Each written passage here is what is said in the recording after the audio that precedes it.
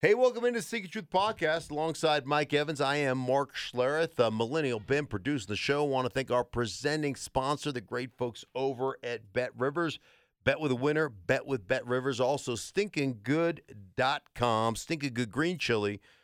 Green chili and queso dips. Check us out at stinkinggood.com for more information. Hey, Mike, how are you, buddy? Good. It's a weird time right now for us here in Denver, and I guess maybe for a lot of cities around the NFL, because with the NFL draft coming up, it seems like a different feeling around the draft. Did you realize that after this big Eagles-Saints deal yesterday, that we're looking at 8 teams have 2 first-round picks, 8 teams do not have a first-round pick, 11 first-round picks have already been traded, and 2 first-round picks have already been traded twice. Yeah, isn't it crazy? I mean, what does it tell you about the draft in general? So for me, there's a couple of different things that I look at with the draft. Like, I know that teams still ultimately build their team through the draft. That's what they think.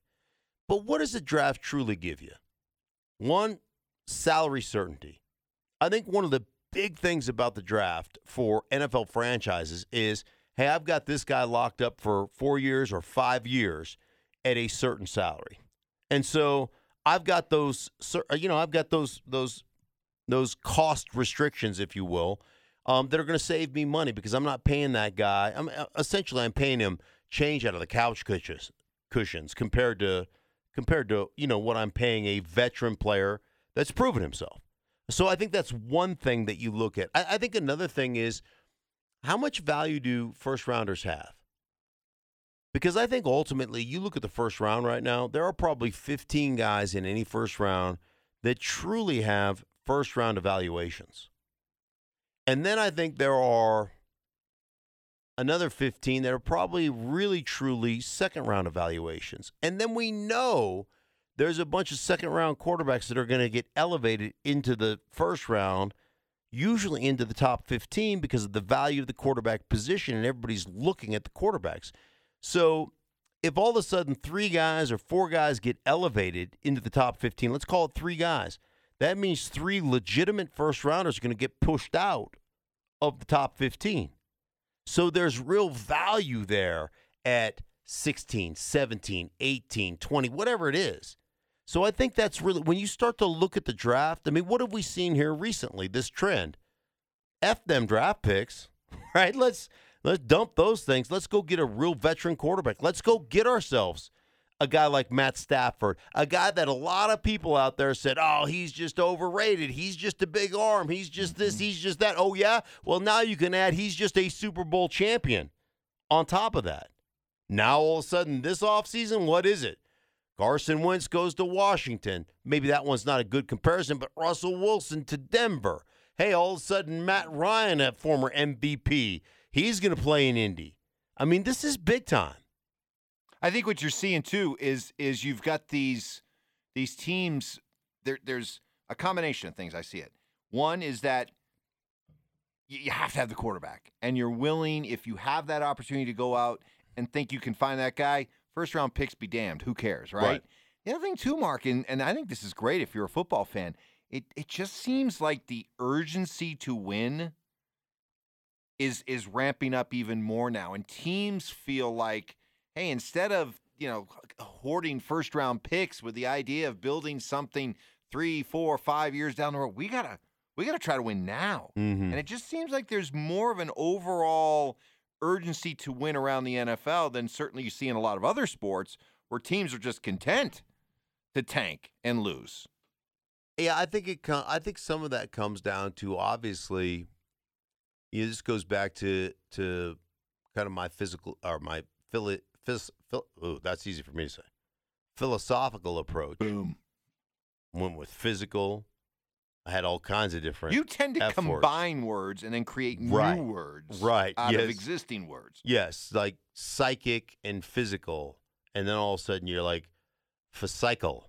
Correct. Right. And next thing you know, it's really ingenious. Yeah, you really put two things, and people are like, what are you talking about? That's not a word. And you go, oh, it would be if you combine your physical with your psych. That's right. Boom. Well, you're a man ahead of its time. Yes, exactly. I should have my own dictionary. Right. When I think about Stinks dictionary. Yeah. Stinkisms. Anywho, it goes back to the philosophy that I grew up with is trading an unknown commodity for a known commodity, right? And you just don't know what a draft pick is going to develop into. You hope, and you work, but what's a guy's aptitude? How quickly can he process information? And it's not just about your ability to process information, Mike. It's your ability to process information while you're getting the living snot beat out of yourself, right?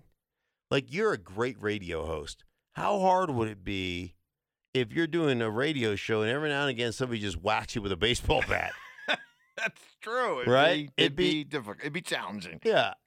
We used to do this drill. This is so stupid. I'm going to go sidebar now. But so there's these things called the shoots. Okay? And the shoots it's essentially like a cage. And it's got, if you made it a square, it's got, it's like, you could be making it out of PVC pipe or whatever, right? But it was always, back in the day, it was metal. And so it's probably 4 feet wide by, 4 feet high. And you get in your stance in the chutes, and then you got to get through it, and it's probably 4 feet long. And so you got to get through the chute, and they'd have like 3 of them together. And you'd line up as an offensive line in those with your hand in the stance behind the cage there, and you'd fire through. And it was meant to stay low, right? Got to come off the ball. You got to stay low through these stupid shoots. And everybody's got them. Somebody developed them. Somebody made a mint on them, and they're dumb. They're just dumb. But anyhow, everybody uses it. Everybody in the NFL uses them. And some guy that's never played developed them and is like, this is a great idea. And then a bunch of coaches are like, yes, this helps you stay low. And you're like, no, it doesn't, but whatever. But we got to the point in college where we do the shoots. The shoots weren't good enough because my coach decided that you got to keep your eyes open on contact, which literally is when you hit your eyes, it's physiologically, it's impossible if you get hit in the face not to close your eyes. It's like a little flinchy. It just for a split second. Your eyes are when you make the contact. But he was convinced that you could keep your eyes open during contact. Through contact, right? Okay. So not only did we have to go through the shoots, Dan Cazzetto, I love you, but then he'd hit us in the face with a wiffle ball bat. Come on. Oh, yeah. Seriously? Oh, yeah. So you had your helmet on, obviously, with your face mask, but he just whacked the crap out of you in your face mask with a wiffle ball. So we had the shoots and a bunch of wiffle ball bats, and you had to stand there and hit people in the face with wiffle ball bats as you went through the shoots. And that doesn't happen anymore. Probably not. I should hope not. Right? Because they're both stupid drills. Really? Oh, yeah. Would it be coaches wielding the wiffle ball bats, or did you as players get a chance to, whack at teammates? Mostly it was the coach and the assistant coach. But, yeah, I'm sure that we occasionally would hit each other with the wiffle ball bats because it was just good, clean fun. What a drill. Yeah, oh, yeah. What a drill.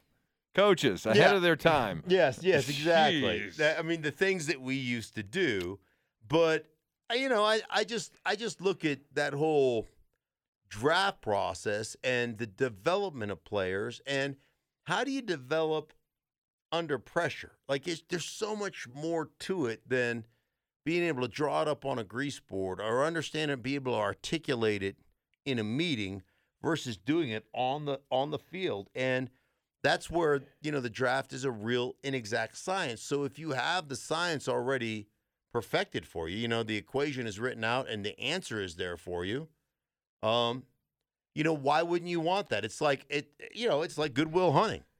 It's like if you're at MIT and the equation is written out on the grease board in the hallway and Will Hunting already solved it, why would you go do the work yourself? You just copy it down, right? So the NFL teams are looking at it like this is we'll call it Goodwill Hunting. Okay. This is the Goodwill Hunting football era.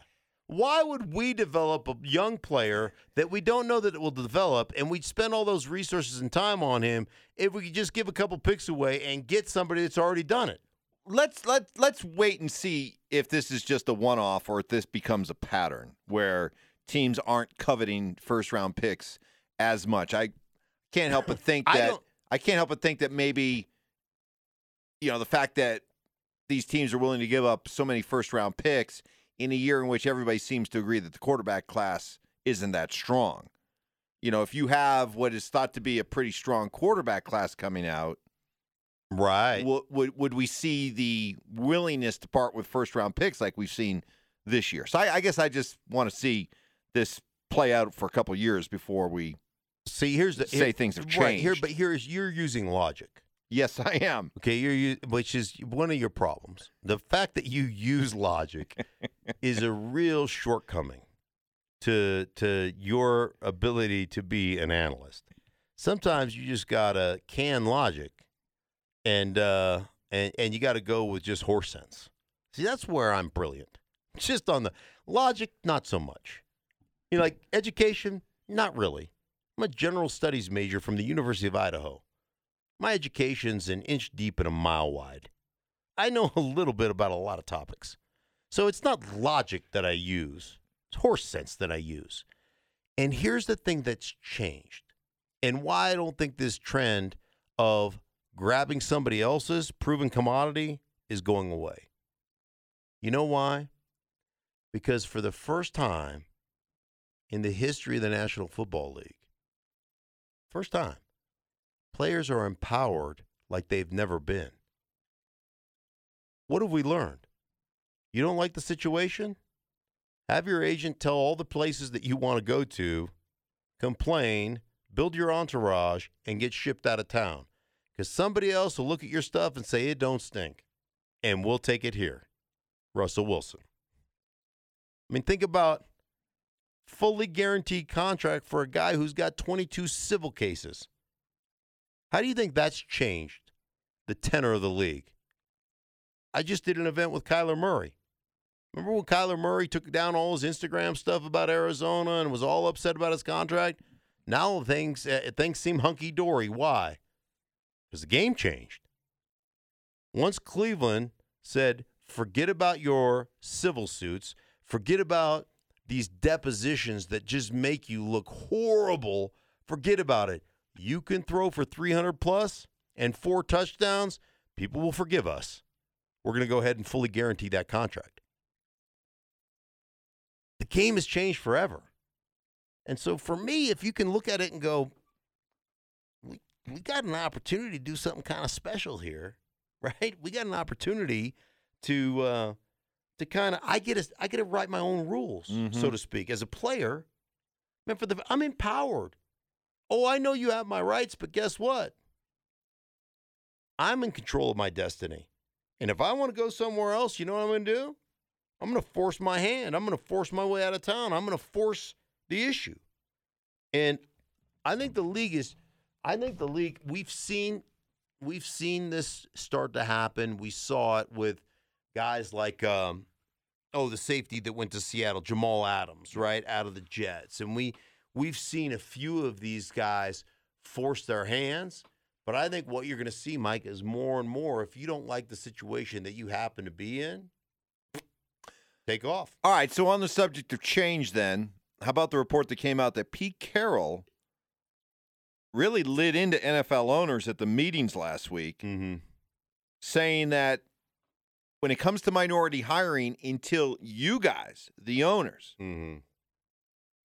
start to accept and go outside your comfort zone and be open to working with and hiring people that to this point you haven't shown that you're comfortable with, this is never going to change when it comes to minority hiring in the NFL. That we can put as many Rooney rules and demands in there as possible, it still won't ultimately change until the owners change their collective view. You agree with that?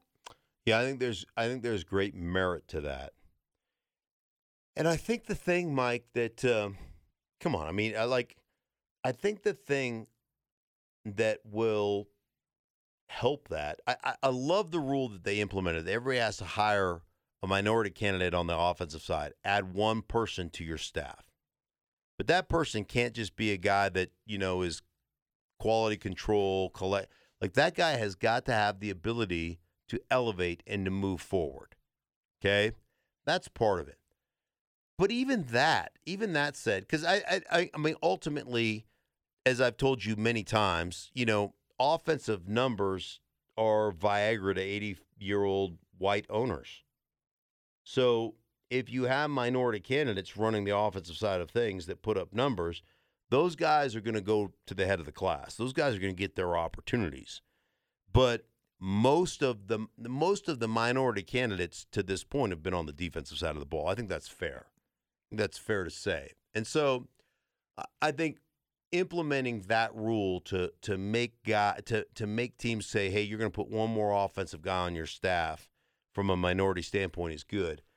But really what it comes down to is, can an owner immerse himself in the day-to-day? And I'm not talking about the day-to-day business where you're negotiating with television networks that look like you. I'm not talking about, oil corporations and how you're putting those deals together. I'm talking about being in the locker room, being in the meetings, really to see how cultures interact with one another. Truly the strength of just team sports in general, and especially in the NFL, is how you get this diversity to work together, and how ultimately what you end up learning in those environments is that we all essentially want the same thing, right? We want prosperity. We want our families to be protected. We want our kids to grow up with more advantages than we had. We want good schools, and we all want the same stuff. Honestly, we do. And until you can embrace each other's differences and look at each other's differences as strengths, because we're all blessed with different gifts. It's just like marriage, You want a great marriage, marry somebody who's opposite of you, whose strengths are different than your strengths, whose weaknesses are different than your weaknesses, so that you can complement, not compete, but complement one another, not compete with one another. And the beauty of football, and I say this all the time, and I've talked to, the teams that I consult with, the best thing that we ever did as a team, for me personally, was shut down our meetings every Friday and discuss topics, whether it's political or, whatever it is. Explain that a little bit more, right? Alex Gibbs, your longtime famous offensive line coach, he'd put a topic up on the grease board, right? Right. And then we would discuss. And they would be, like I said, it could go from politics to something like, hey, man, your son comes home, he's 15 years old, and says, Dad, I'm gay. What happens next? And all of a sudden you're like, wow, I'm in a real conversation here about real life issues. And we all come from, different walks of life, from different economic backgrounds, from different social backgrounds, from different geographical backgrounds. Like, we come from all over the United States of America. And when you start to realize we're not really that different, and even the different ways and the different cultures that we grew up in, when we can lean on one another and understand that they complement one another, that there's great strength in that, there's great, connectivity in that. It just made us a really, really tight group of guys that truly cared about each other, truly loved one another. And here's the other thing. Truly could accept our differences and go, okay, it's all right. You think a little bit differently than me. It doesn't make us enemies. And ultimately, like I said, there's a lot more that connects us than does separate us when you have those real conversations. But if you're an owner that can't be involved in that or doesn't come down to really accept that or see it or grow into it, I say this all the time. Like I think I've done a pretty good job for myself, being a television analyst over the years. And it's probably because I can connect a couple sentences together and I can articulate a point to a degree fairly well. I ain't that smart. I'm not. But I have that skill. And I've been around a lot of guys that can't, regardless of color, that can articulate very well. That can't string a couple sentences together very well. But you know what? Those guys are a lot smarter than me. I guarantee you. They just don't have the same skill set that I have. And so if it can tell you can immerse yourself in that and to really start seeing people for what they are beyond just the surface that we get into, just the, how you doing? I'm fine. Great. That's the answer I wanted to hear because I don't want to dig deep into it. Right. Now I can move on. Hey, I'm fine. You're fine. Let's move on. Yeah. Let's go get some breakfast. Yep. And so anyhow, unless the owners can immerse themselves in that, I don't know how much. I think Pete Carroll's right. I don't know how much is going to really change. Well, we're looking at here in Denver, new ownership, and the NFL is strongly suggesting that it involve a minority owner, part of the ownership group. Peyton Manning's name has been linked to ownership groups, and we just saw here in Denver the power of Peyton Manning, how he played a significant role in helping attract Russell Wilson to choose the Broncos. And, to me, Peyton Manning is a fascinating figure because there's nothing he can't do. Mm-hmm. He's so involved in everything. He's living a dream life right now. But he strikes me as somebody, he'd be such a valuable asset to an NFL team. But what does that look like? What does that entail? I think that here's where I think Peyton. I mean, obviously, like you said, that dude could be a regular cast member on Saturday Night Live. I mean, the guy is he is so detailed and so programmed, and he works so hard at everything that he does. But ultimately, why would you not want Peyton Manning as part of your ownership group, but you would move him into the front office as the president or the grand poobah of all things football? Because think about having that guy as an organizational asset. He's an asset. So when it comes to scouting, hey, Peyton, like to pick your brain about the quarterbacks. Like to pick your brain about offensive linemen. Like to pick your brain about defensive secondary. Yep. Like to pick your brain. What made Ed Reed so good? Right. What made, right, da-da-da-da-da. Yep. So we'd like to have your insight on the scouting and the player procurement area. Great. Let's go. Let's look at the film. Let's look whatever, right?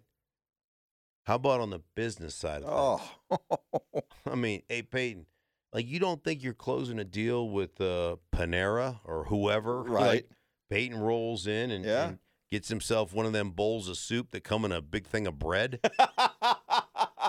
Right? I'll take the clam chowder with in a bread bowl. in the bread bowl.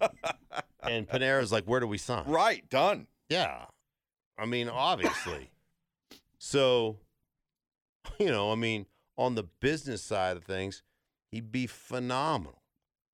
Just having him in your building from a player relation to coaching standpoint, having him walk through the locker room, just fully knowing as a player what he accomplished.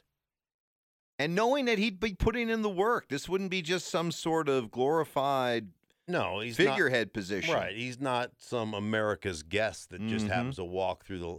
But you think he wants that though? He's got a great life right now. He can be doing Monday Night Football with his brother one day. He can be down in Knoxville taking in a Tennessee game the next. He's doing commercials. He's. Do you think he would want to give basically all that up to grind? I don't think he would have to give all that up. I think he'd give some of it up. But I think that Peyton Manning is so into scratching that competitive itch, whatever that itch may be. And all that stuff fits into the mantra, plus building something. Mm-hmm.